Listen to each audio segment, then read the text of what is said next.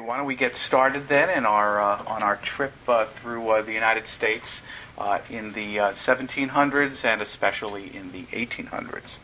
Now, on April 30th, 1789, in New York City, George Washington, the hero of the country, was inaugurated the first president of the United States, inaugurating also an experiment in representative democracy that was unprecedented in modern times.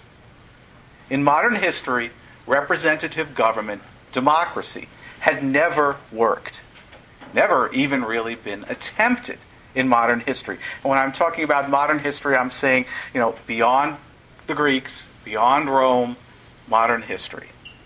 And Europe, especially Great Britain, still smarting from its defeat by the Americans during the Revolutionary War, believed that this experiment would fail, hoped that this experiment would fail. And they had good reason to believe that this experiment, unprecedented in democracy, would fail. There was good reason for this. Because America was a weak nation in 1789. It was weak militarily. Great Britain ruled the seas. Great Britain impressed sailors from the United States into the British Navy. And what I mean by impressment is, in a sense, almost like a mugging, basically. British ships would stop American ships on the high seas and would take American sailors off those ships and put them into the Royal Navy. And there was very little the United States could do about it, being as weak as it was militarily. Despite the 1783 treaty, which ended the Revolutionary War and assured America its political independence, and despite the fact that this treaty ceded to the United States all the land that went to the Mississippi, Britain refused to pull their troops out, or at least pull their troops out completely. They are in what we now call the Midwest, where they stirred up Indian revolts against the United States and generally caused trouble. So, America was weak militarily and did not control its own territory. The new nation in 1789 was also very weak economically. Despite its political independence, it was still in a colonial relationship to Great Britain, with the remnants of what we know as mercantilism still in place. Now, mercantilism, which is spelled MERCANTILISM, mercantilism, is a system in which the parent company or country or the controlling country will ship manufactured goods to, let's say, its colony, and in return from its colony will get raw materials. Now, despite the fact that the United States was an independent nation in 1789, there is still effectively a mercantilist relationship with Great Britain, where the United States ships raw materials, as a colony would, to the mother country, or in this case, the ex-mother country, Great Britain, in return for the manufactured goods that it cannot produce itself, almost in a sort of a closed system. So the United States, as a country reliant on foreign trade, and specifically on British trade, is not economically independent and not economically self-sufficient. This lack of economic self-sufficiency, as we will see, would pull the United States into the War of 1812 with Great Britain. And despite its nominal independence, America was also a weak political entity. The ratification of the Constitution, which was drafted in 1787, was finally completed in 1790 when the last of the 13 states to ratify it, Rhode Island, did ratify. But the Constitution was almost rejected by the states. It was almost defeated, especially in New York, Virginia, and Massachusetts, three of the largest and most powerful states. And the Constitution was only ratified by all 13 states by 1790, after supporters of the Constitution promised the Bill of Rights, which was ratified in 1791. The Bill of Rights, which, as we know, is the first 10 amendments to the Constitution, guaranteed individual rights from attack by the central or federal government. And we're familiar with those rights, or most of them. Freedom of religion, freedom of speech, freedom of the press, the right to a speedy trial and to trial by jury. But most important to the states was the 10th Amendment to the Constitution, the 10th article of the Bill of Rights. And it's an amendment that we don't hear all that much about today, but was very important at the time. And the 10th Amendment to the Constitution said that powers not specifically given to the federal government by the Constitution are reserved to the individual states. And this amendment is an indication of the suspicion that the individual states had for the new federal government, and by extension, the new American nation. States, the individual states, were jealous of their sovereignty, unwilling to commit wholeheartedly to the new United States. And so the United States in 1789 was really a shaky alliance of individual states acting like sovereign nations often, without a strong central power. Now, into this delicate and precarious situation stepped the three most important political forces in the early American Republic: George Washington, Alexander Hamilton, and Thomas Jefferson. And I'll take them up in order. Now, George Washington, of course, you know about. He is the man as the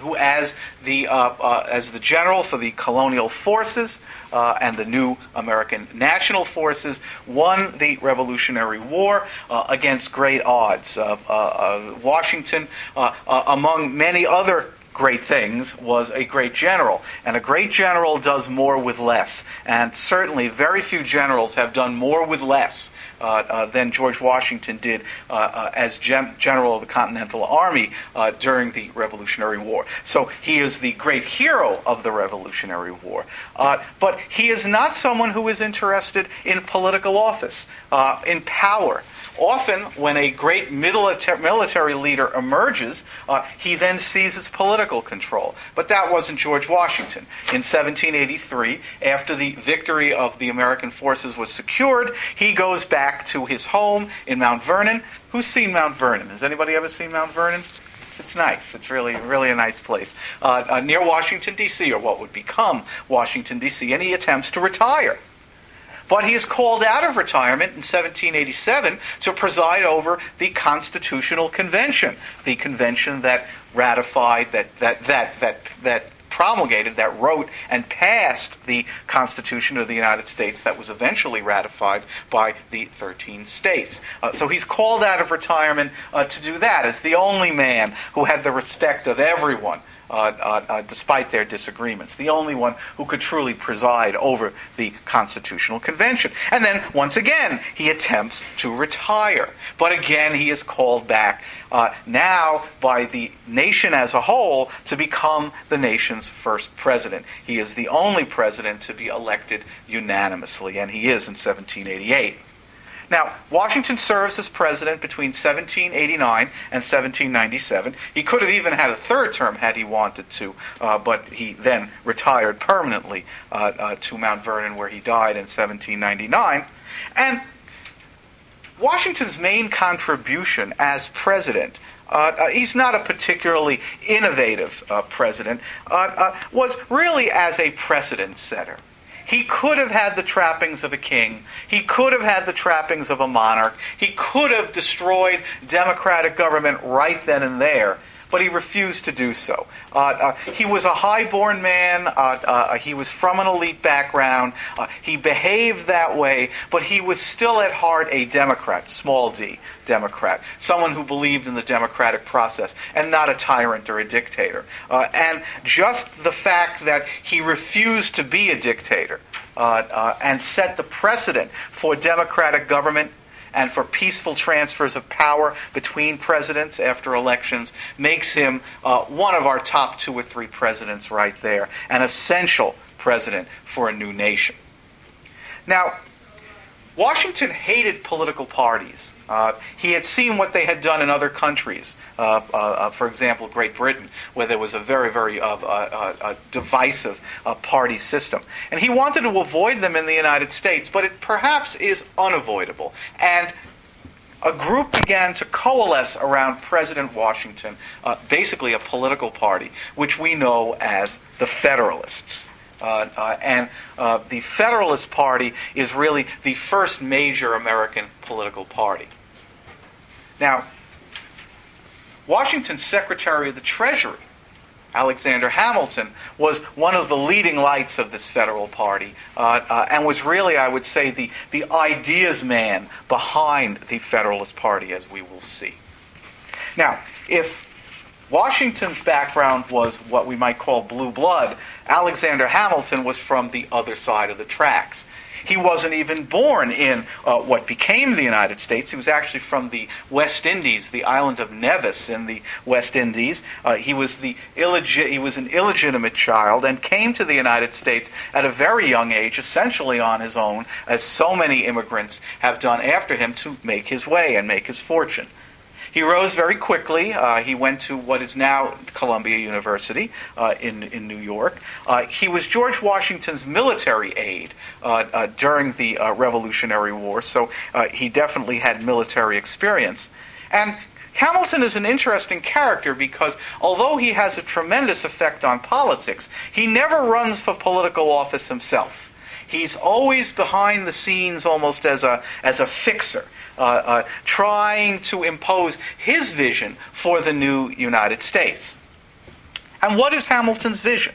Well, politically, Hamilton, and this is the ideology of the Federalist Party that he has so much to do with, politically, Hamilton believed in a strong central government. This was really one of his main tenets. He believed that there had to be a powerful federal government. He was a nationalist, if you will, someone who believed that the United States of America as an entity was much more important than any individual state. He believed in a nation with a common identity, and a strong federal government to Hamilton was essential to this. Now, Hamilton wasn't all that much of a Democrat, again, small d. He was someone who believed in hierarchy, someone who believed in rule by the best people, the smartest people, which is ironic because he comes from the bottom of the social hierarchy himself. And as someone who is more interested in hierarchy than egalitarianism, it's not surprising that in the great battle of the 1790s and early 1800s between a revolutionary France and a more conservative and still monarchist Great Britain, Hamilton and many of the Federalists also supported Great Britain.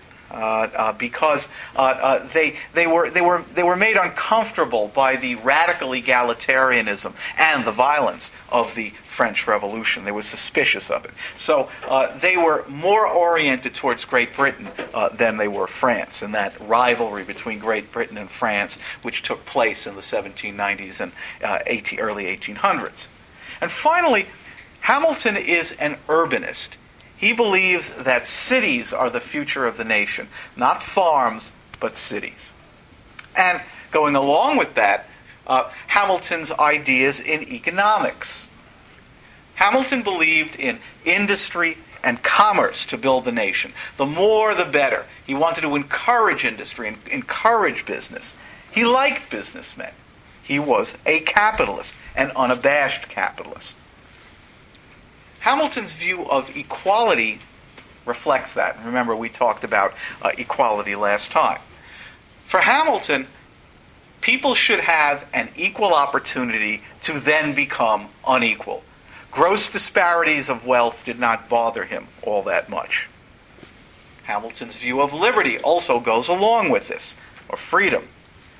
Government should help the economy grow by intervening in the economy and not staying out of the economy. And thus, to be more specific about this, Hamilton, as the Secretary of the Treasury, and he was Washington's Secretary of the Treasury throughout much of his administration, Hamilton favored a national bank, meaning the federal government would control the currency and control the money supply and control the lending apparatus. To some extent, if the bailout plan ever gets passed, we will have the equivalent of a national bank. Hamilton also believed in higher federal taxes to raise money for the federal government, which he hoped would be a strong one.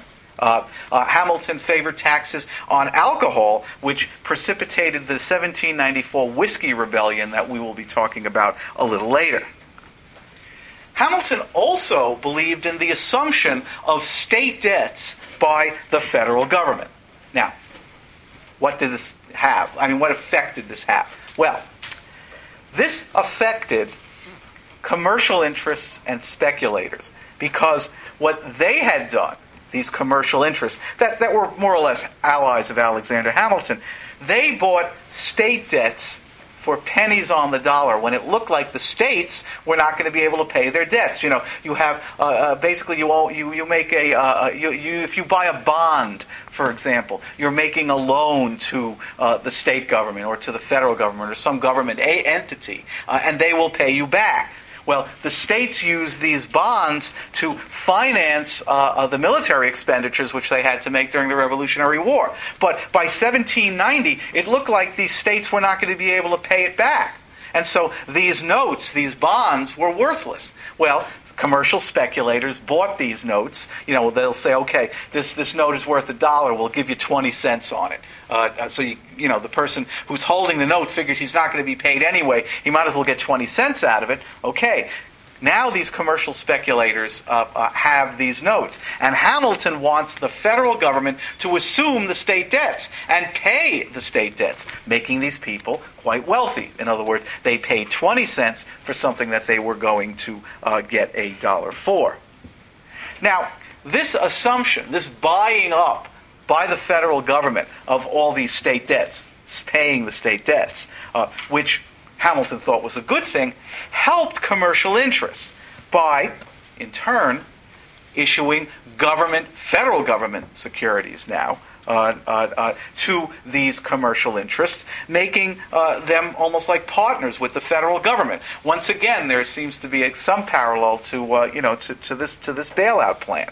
The federal government would be borrowing from banks and commercial interests to pay off these state debts. In other words, there'd be this long chain of debt, starting with the individual lender, an individual average person who lends money to his state government, who during the Revolutionary War, who sees by 1790 that it's not going to be paid back, who sells that note, that debt, to a commercial speculator for 20 cents or pennies on the dollar. The commercial speculator then sees the federal government say, we are going to pay these debts in full, making them a lot of money, but still the federal government needs to borrow money, and they borrow money from the same commercial interests whose debts they are going to, who are holding these debts. So it's this long chain of debt. But what happens is the people left in the end with the money are commercial interests, and Hamilton thinks that this is a good idea.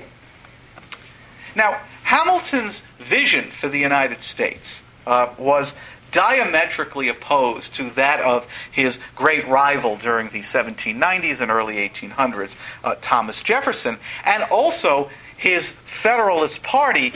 Its philosophy was diametrically opposed to the philosophy of the rival party that coalesced not around Washington and Hamilton as the Federalists did, but around Jefferson and James Madison, known as the Democratic Republican Party.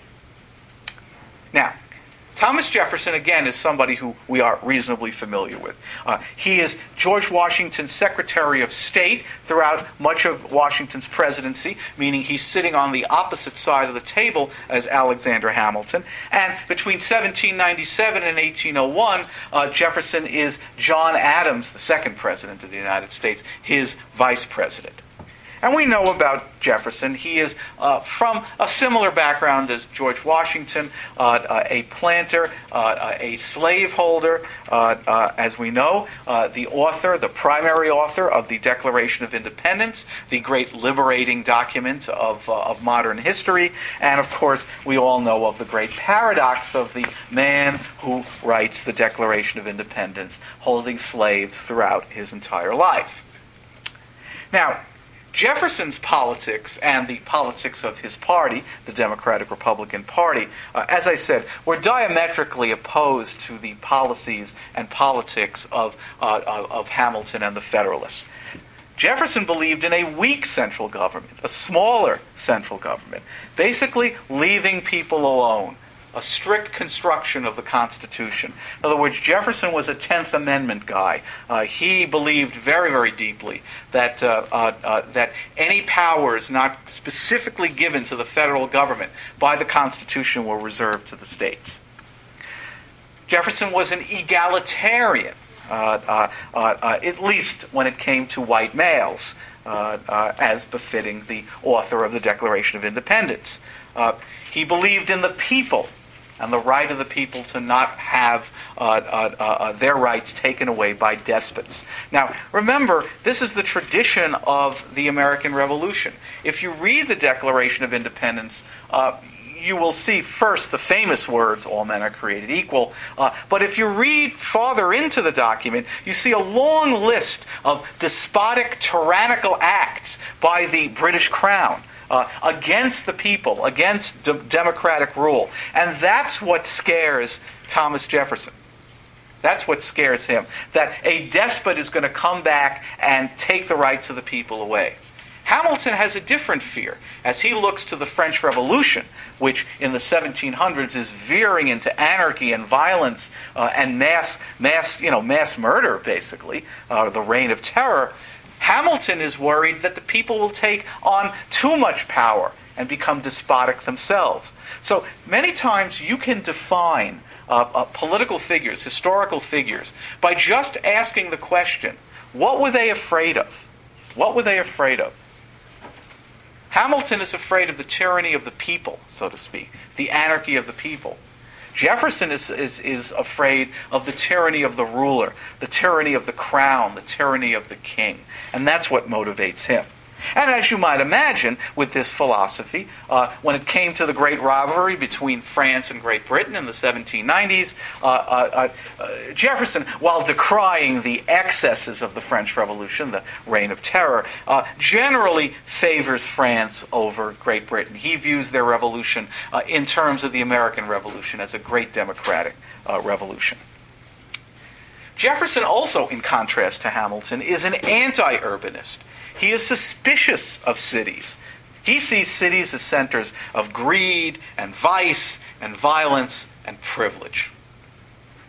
Now, economically, again, in contrast to Hamilton, Jefferson believes in agriculture, in a community of small to middling farmers and artisans, basically living in small towns, living in villages. He's very suspicious of commercialism or any kind of large-scale capitalism. Jefferson's suspicious of manufacturing interests. He basically is content with what I described earlier as the mercantilism or the mercantilist relationship of the United States and Great Britain. Jefferson is certainly content to have the United States ship raw materials, as a colonial nation would, to a more industrialized nation, in this case Great Britain or even France, in exchange for manufactured goods. Because he felt that the United States could preserve its independence that way, that it wouldn't get sucked into this vortex of commercialism and capitalism. Going along with this is Jefferson's view of equality, again, diametrically opposed to that of Hamilton. A broad-based equality of condition with neither extremes of great wealth or great poverty. Jefferson's view of liberty goes along with this. A society of independent individuals free from outside restraint. And when Jefferson thinks of what outside restraint is, he thinks of the federal government, which he is very suspicious of. So, in many ways, Jefferson and Hamilton are literally polar opposites, with completely diametrically opposed views of what this new United States should look like. And Jefferson's view, in fact, I've always felt can be summed up in one word. And that word is republicanism. Now be careful. Republicanism is not the Republican Party. It is not even the Democratic Republican Party. It is a small r word. Not a capital R, a small r word. In fact, republicanism is not an institution or an organization, but a philosophy. It's a way to be, a way to live. Now, to illustrate republicanism in an individual, if we would describe an individual as a Republican individual, in a man, a Republican individual is independent. He's not relying on anybody else for a living for support. He's self-sustaining. He's self-supporting. He's a citizen. A Republican individual lives as the member of a community and voluntarily helps other members of that community without the government forcing him to do so. He is virtuous. A Republican individual described as being virtuous, that's the best thing you can say about someone in the philosophy of republicanism. It's the highest compliment. It means he puts his personal interest aside for the good of the greater community. And a Republican is also egalitarianism.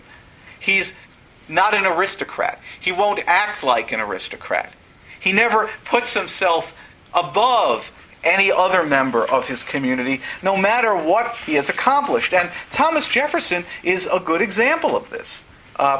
He always tried to dress down to the occasion, so to speak. Washington was painted in all his finery, but not Jefferson. And in fact, in the textbook, I forget which page it's on, but you've read it for today, there is a famous painting of Jefferson in a coat with a fur collar, which at the time was considered to be quite plain.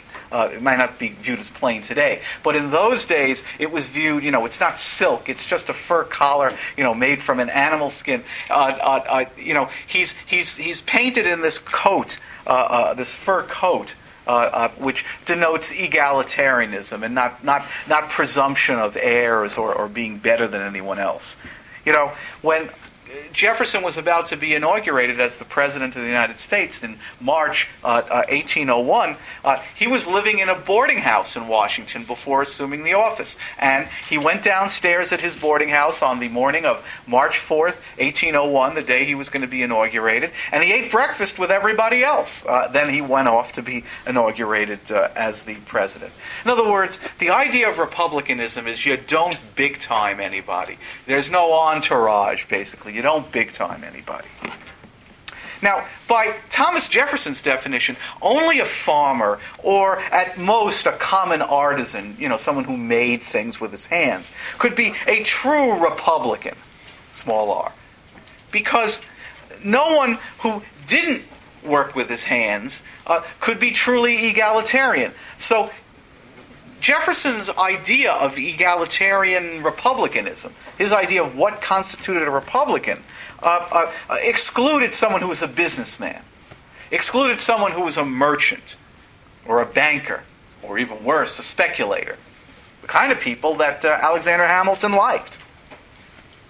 Now, this idea of republicanism is not only central to Thomas Jefferson's thought, but it reappears again and again during the 19th century in America, in different guises. Andrew Jackson, to some extent, was a Republican, even though he was a Democrat. Abraham Lincoln, who was actually in the Republican Party, also had elements of republicanism in him. Even as we'll see at the very end of this course, the socialist labor leader Eugene V. Debs, there's a report scheduled on him, believed in republicanism. And republicanism is a crucial concept, I think, for understanding American history in the 19th century. So we'll be returning to it. Now, Jefferson and Hamilton's clashing views on liberty and equality and what role the federal government should play in American life dominated the events of the 1790s and the early 1800s. Now, there are many examples of this in the textbook, but I'm just going to mention a few to comment on. The first is the Whiskey Rebellion of 1794. Now, as I mentioned earlier, Hamilton passed a whiskey tax, or a tax on whiskey, to raise money for the federal government. And farmers in western Pennsylvania, in the Pittsburgh area, which was sort of the wilderness at the time, refused to pay. This whiskey tax had overtones of the Stamp Act taxes and the tea taxes that were imposed by the British on the colonies before the American Revolution, and which largely precipitated the American Revolution. Remember, one is always fighting the last war, so to speak. When we look at our own situations politically, we're always thinking about situations that took place 20, 30, 40 years before that perhaps were traumatic, and we analogize to them. So the farmers of western Pennsylvania see this whiskey tax as another stamp tax, as another example of tyranny, not this time by the British Crown, but now by the United States central government. Now, Jefferson, in contrast with Hamilton, while he doesn't openly support an open rebellion, generally sympathizes with its aims, this anti-tax aims. In the end, George Washington marched federal troops to western Pennsylvania to quell the rebellion and establish the right of federal taxation, a victory for centralized power. So here, this is a victory for Alexander Hamilton and a defeat for Thomas Jefferson. Then there were the Alien and Sedition Acts of 1798. Now, in 1797, John Adams, who was also a Federalist, succeeded George Washington as the second President of the United States. Adams, who had an extremely thin skin, and I don't know how many people saw the miniseries on John Adams, okay? A great man, but rather hypersensitive to criticism. Adams and his Federalist Party passed laws in 1798, the Alien and Sedition Acts, which effectively made it illegal to openly criticize the President of the United States, in other words, John Adams. The bills actually left out the Vice President of the United States, who was Thomas Jefferson. So they deliberately didn't mention the Vice President. But if you criticized the President, you were guilty of sedition. Now, for Jefferson, and also for James Madison, who was really the architect of the American Constitution, this smacked of the kind of tyranny that they had experienced under George III of Great Britain. And they protested this through what were known as the Virginia and Kentucky Resolves. The Virginia and Kentucky Resolves said that the Alien and Sedition Acts were unconstitutional abrogations by the federal government of state power, citing that 10th Amendment again. The Resolves also argued that the United States Constitution wasn't an inviolate contract that could never be broken, but a compact between sovereign states who could nullify federal law, like the Alien and Sedition Acts, or, by implication, even leave the Union. Now, while the Alien and Sedition Acts were eventually repealed, and that specific issue went away, the question of the power of the central government over the states, the relationship between the central government and the various states, that issue endured and would reappear over and over again during the first two-thirds of the 19th century. It appeared, as we will see, during the 1830s, during the nullification crisis, when the state of South Carolina tried to nullify a federal law, tariff law. and certainly appeared during the 1850s and 1860s during the arguments over slavery and, of course, the secession crisis. And aside from the issue of slavery itself, the question of the rights of the states against the rights of the federal government, the states' rights against federal rights, federal power. This issue, as played out initially by the Federalists and Alexander Hamilton and the Democratic Republicans of Jefferson and James Madison, that this question, I think, aside from slavery, was the most important question of the first half, or really the first two-thirds of the 19th century in America. It would be resolved violently by the Civil War. And finally, a third example of the clashing views of Hamilton and Jefferson, of the Federalists and of the Democratic Republicans on the issue of federal power versus state power, concerned the Supreme Court, the new Supreme Court, and the issue of what we call the judicial review. Now, in 1800, Thomas Jefferson defeated Adams for the presidency and became our third president in 1801. As time ran out on his administration in February and March 1801, John Adams appointed the Federalist John Marshall the Chief Justice of the Supreme Court. Now, we usually think of Virginia as being Jefferson, Madison, Democratic Republicans, but John Marshall is from Virginia, but he's a Federalist. He's an enemy, in fact, of Thomas Jefferson, which is one of the reasons that John Adams appointed him the Chief Justice. And not surprisingly, unlike Madison and Jefferson, who are from the country, I don't know if has anyone ever seen Monticello? Okay, it's a beautiful place. You know you're out in the country. Madison is even farther out in the country. He's not even really near a town. Monticello is near Charlottesville, where the University of Virginia is. Unlike that, those two, Marshall's from a city. He's from Richmond, which is still a reasonably large city, but at the time, one of the largest cities in the United States. So he has a Federalist outlook. Now, by 1801, after March 1801, Adams is out of office, Jefferson is in office, and the Democratic Republicans, and not the Federalists, control Congress. So what they try to do is to get rid of, or at least emasculate, the Supreme Court and John Marshall by repealing the Judiciary Act of 1801, under which Marshall was appointed and under which the Supreme Court was structured. But in the famous case of Marbury versus Madison, Marbury, Marbury versus Madison in 1803, the new Chief Justice of the Supreme Court, the Federalist, John Marshall, upheld the power of the Supreme Court to be the sole judge of what the Constitution means. Not the President, not the Congress. The Supreme Court will be the arbiter and be the judge of what the Constitution means, meaning the idea of judicial review of the laws of Congress, including the ability to hold a law of Congress unconstitutional.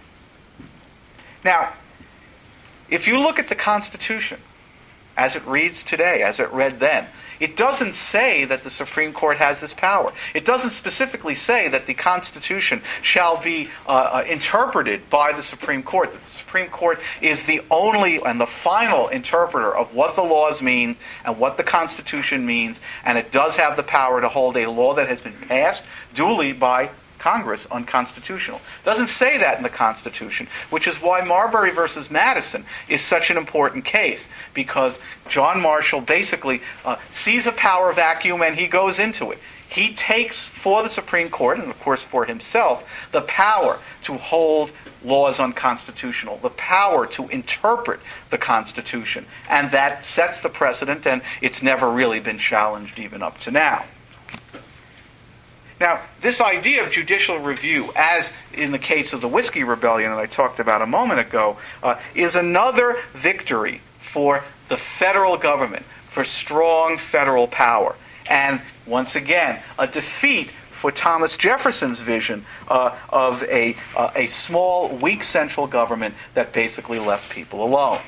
And these are just a few illustrations of the ongoing battle over the extent of federal power that these two great rivals, Hamilton and Jefferson, began, and that would be continued by their heirs in the 19th century and even into the 20th and 21st century. If you asked Ronald Reagan during the 1980s when he was president about his political heroes, for example, he would say, quite possibly, Thomas Jefferson of all people, because he believed in a smaller central government. So this is an argument that has never really gone away, the extent of the power of the federal government. And if you want to know where it started here with Hamilton and Jefferson. Now, in 1800, as I mentioned, Thomas Jefferson was elected president in a very controversial election, which led to constitutional changes. In the 1800 election, the way it worked is that the candidate with the most votes in the Electoral College was elected president, and the runner-up became the vice president. But this system did not anticipate ticket voting and party voting. So what happened in 1800 is that Thomas Jefferson and his running mate for vice president, Aaron Burr, both got the same amount of electoral votes because everybody voted a straight party ticket. Since they were tied, it ended up going into the House of Representatives, and Burr, the vice president, was almost elected president by disgruntled Federalists who hated Jefferson so much they wanted anybody but him. So there was almost a complete travesty of the electoral system in that election. And quite soon after that, the Constitution was amended, the 12th Amendment, to prevent that from happening in the future by basically voting for the president and the vice president as a ticket. Before that, you could be a president and vice president of different parties. In the 1796 election, Adams, the Federalist, won, and Jefferson, the Democratic Republican, who ran against him and lost, but did come up with the second amount of number of votes, became the vice president. So the system where you could have a president and vice president from different parties was removed, this possibility, by the 12th Amendment. Incidentally, this 1800 election eventually led to the death of Alexander Hamilton. Hamilton, although a Federalist and a bitter rival of Thomas Jefferson, at least respected him as a person, which he did not respect Aaron Burr, who was a very, very slimy, slippery character with very, very few scruples. So Hamilton worked against Burr and worked, ironically, for Jefferson to get him elected in 1800, something Burr did not forget. And in 1804, after more unpleasantness between the two, Burr challenged Hamilton to a duel. Unwisely, Hamilton accepted. They did that kind of stuff in those days. They were both in New York, but they couldn't duel in New York because it was illegal in New York. So they just went to the place where everything is legal, New Jersey, had their duel, and Hamilton was killed. So this was the upshot also of the election of 1800. But in any case, in March 1801, Thomas Jefferson is the new president, and he sets out to impose his vision of America as an agrarian republic with room for thousands and even millions of independent farmers. And central to this vision is the Louisiana Purchase. Now, Louisiana, which is not just the state of Louisiana, but a vast territory that includes Louisiana and many, many other future states, Arkansas, Kansas, Nebraska, what's now Colorado, Oregon, stretching all the way out to the Pacific coast, even including part of California. This huge territory, which starts with New Orleans, which is, of course, part of Louisiana, that will give the United States a huge geographic boost. It will over double the size of its territory. So the Louisiana Purchase is crucial, because of all this land, to Jefferson's vision. Now, in 1803, France owned this Louisiana territory, but it was fighting with Great Britain, as it had been on and off for about another decade. It had tried to become a colonial power in the Western Hemisphere, but it had basically failed. The British had thrown them out of Canada. They were about to be thrown out of Haiti, and also the French government was strapped for cash. Napoleon, the soon-to-be emperor of France, needed cash. So Thomas Jefferson got a bargain on the Louisiana Purchase. He got the whole thing for only $15 million. That's a small price to pay. This had an immeasurable effect on the nation. As I said, it almost doubled its size. Jefferson, who had the explorer's mentality himself, sent Lewis and Clark out in 1805, after 1805, 1806, 1807, to explore this new area, and they come back with tales of tremendous natural beauty and also natural resources. Now, combined with the British troops finally leaving the area east of the Mississippi, they finally are getting out in the first 2 decades of the 19th century. The Louisiana Purchase, combined with that, basically cleans out competing European powers in what is the United States, leaving America the only power in that area. And set the stage, of course, for the United States to expand all the way to the Pacific Ocean, and we'll be talking about that as this course goes on. Now, Jefferson's goal was to establish in the Louisiana Territory a great empire of liberty. But this plan and this dream would only be partially realized. While Jefferson's independent farmers would pour into this area in the years following the Louisiana Purchase, some of them would bring their slaves with them. And by 1850, they would raise the issue that would force the Civil War, eventually cause the Civil War, the issue of can slaves be brought into these territories. Now, history is filled with irony, and this is one of them. The author of the Declaration of Independence, himself a slaveholder, seeking an empire of liberty in the Louisiana Territory, instead gave America the land that will force it to come to grips with its ultimate moral contradiction, the institution of slavery. Now, the remainder of Thomas Jefferson's years as president, and he was president from 1801 to 1809, were less successful. Basically because of Great Britain. Now, Jefferson's problems and America's problems during these years were an illustration of the limits of his vision for America of an agrarian rural republic. Now, during the early 1800s, Great Britain was involved in a bitter war with Napoleonic France and began to tighten the screws on American shipping and trade because they were afraid America would trade with the French. Great Britain began raiding American fleets. I mentioned the impressment issue earlier. This is what was going on. And Thomas Jefferson and America could do very little about these kinds of naval raids because Great Britain controlled the seas with its powerful navy. And also because America was reliant on Great Britain and Europe for its manufactured goods. It was still in that colonial relationship that I mentioned earlier. The United States still had not developed its own manufacturing industry, in large part because of the philosophy of Thomas Jefferson himself. Now, this miscalculation eventually pushed the United States into the War of 1812 with Great Britain.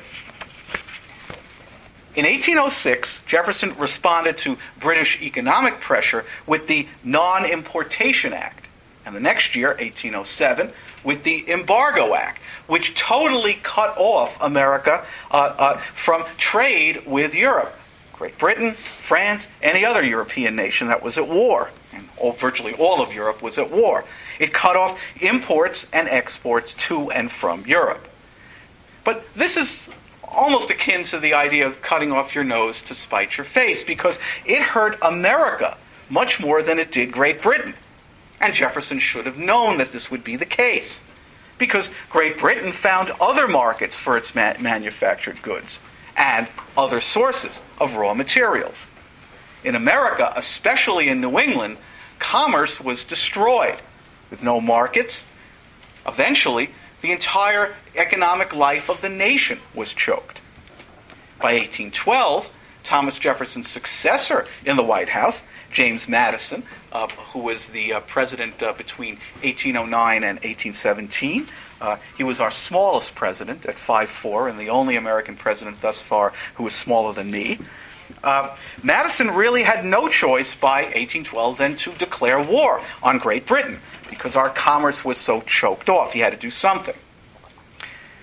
Now, the War of 1812, which lasted from 1812 until 1815, was a combination of tragedy and farce, including, among other things, the burning of the White House and the Capitol by the British in 1814. They invaded and took Washington. There's the famous image of Dolly Madison, the wife of James Madison, taking the portrait, the famous portrait of George Washington by Gilbert Stuart. You've all seen it, even if you don't know you've seen it. Taking it off the wall in the White House and saving it from the flames. It also featured the composing of the Star-Spangled Banner during the 1814 British siege of the city of Baltimore, written ironically by another slaveholder, Francis Scott Key. The Star-Spangled Banner was a verse set to the tune of a British drinking song. A little more irony again, and no wonder it's such a bad song. It's. I always thought that our national anthem should be "America the Beautiful," but as sung by Ray Charles, only the Ray Charles version. The War of 1812 also featured the unsuccessful American invasion of Canada. If any of you have ever gone to Niagara Falls, has anybody ever seen Niagara Falls? It's neat. You go, it's obviously, it's on the Canadian side. A short distance from Niagara Falls is a British or a Canadian military park, which commemorates a battle in which the Canadians, helped by, were then British subjects, fought off the American invaders. And it's funny to go to a British or a Canadian park where it celebrates a victory over the Americans. But that's what went on. The Americans tried to invade Canada and take Canada, but were unsuccessful. And perhaps for the only time in the fractious history of Canada, they have a very fractious history also, it united that nation, showing perhaps the only thing that truly unites Canadians is their dislike of the United States. The War of 1812 also featured the 1814 Hartford Convention, at which, a half a century before the South actually seceded, New England, of all places, threatened to secede from the United States over the War of 1812 because its trade was going to be was being cut off by the war. Now, this Hartford Convention of 1814, and obviously New England did not actually secede, had the effect of destroying the Federalist Party, which by 1814 had lost a number of presidential elections in a row and was dying as a party anyway. But its opposition, the Federalist Party's opposition or lukewarmness on the War of 1812, basically finished it off because you never want to be on the wrong side of a war that you're winning. Because you look disloyal. And certainly we'll see that with the Democratic Party during the Civil War. And finally, and I said that the War of 1812 was a combination of tragedy and farce, the ultimate farce, the January 1815 Battle of New Orleans, in which Andrew Jackson became famous by routing the invading British, which came after the war ended. Because the Treaty of Ghent, G-H-E-N-T, in Belgium, signed in December 1814, which ended the War of 1812 between Great Britain and the United States. It was signed in December 1814, but word, transportation and communication being what it was in 1814 and 1815, the word of it came after the Battle of New Orleans. So in a sense it didn't count. It was almost like a football play that takes place after the whistle, but it counts anyway. Now, in 1815, as the War of 1812 ended, with American borders basically the same in 1815 as they were before the war started in 1812, which in a sense made it a war about nothing, it was clear that to a large extent Thomas Jefferson's agrarian vision for America had failed. It was America's reliance on Great Britain for manufactured goods, a byproduct of Thomas Jefferson's vision, that had forced it into the War of 1812 in the first place, a war it had almost lost. I mean, they did burn Washington. It was clear that if America were to survive, it would have to rectify this situation and become self-sufficient with its own domestic manufacturers and its own internal markets. In other words, instead of shipping products to Great Britain from their farms, it should ship them instead to American cities and towns and have the countryside, the rural areas in the United States, serve as the market for American manufactured goods that would be manufactured in American cities and not for British manufactured goods. In other words, there still would be sort of a colonial relationship between the countryside and the cities, but this time the cities would at least be in the United States.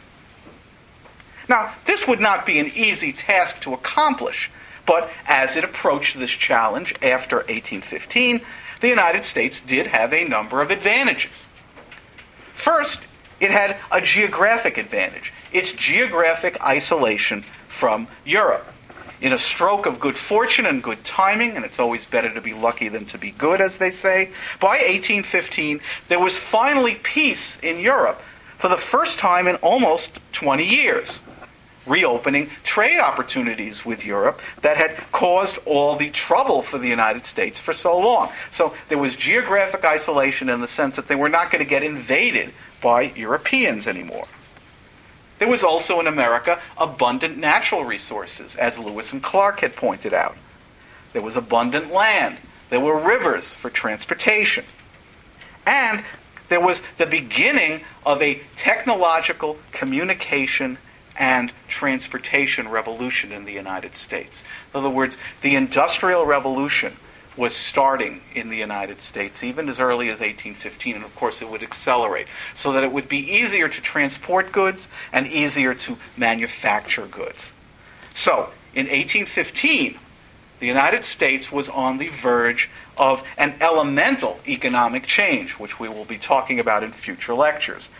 A change to a commercial society, to a market-based society. And this change would have huge political and social consequences in the years to come. How that elemental economic change would turn out, well, that's a subject for another day. But one thing is certain, that by 1815, the Jeffersonian dream of an agrarian republic had failed. America's future as a nation lay in cities and towns and in industry, commerce, and the market, as we will see in some future lectures. We'll talk about the United States between 1815 and 1828 next time.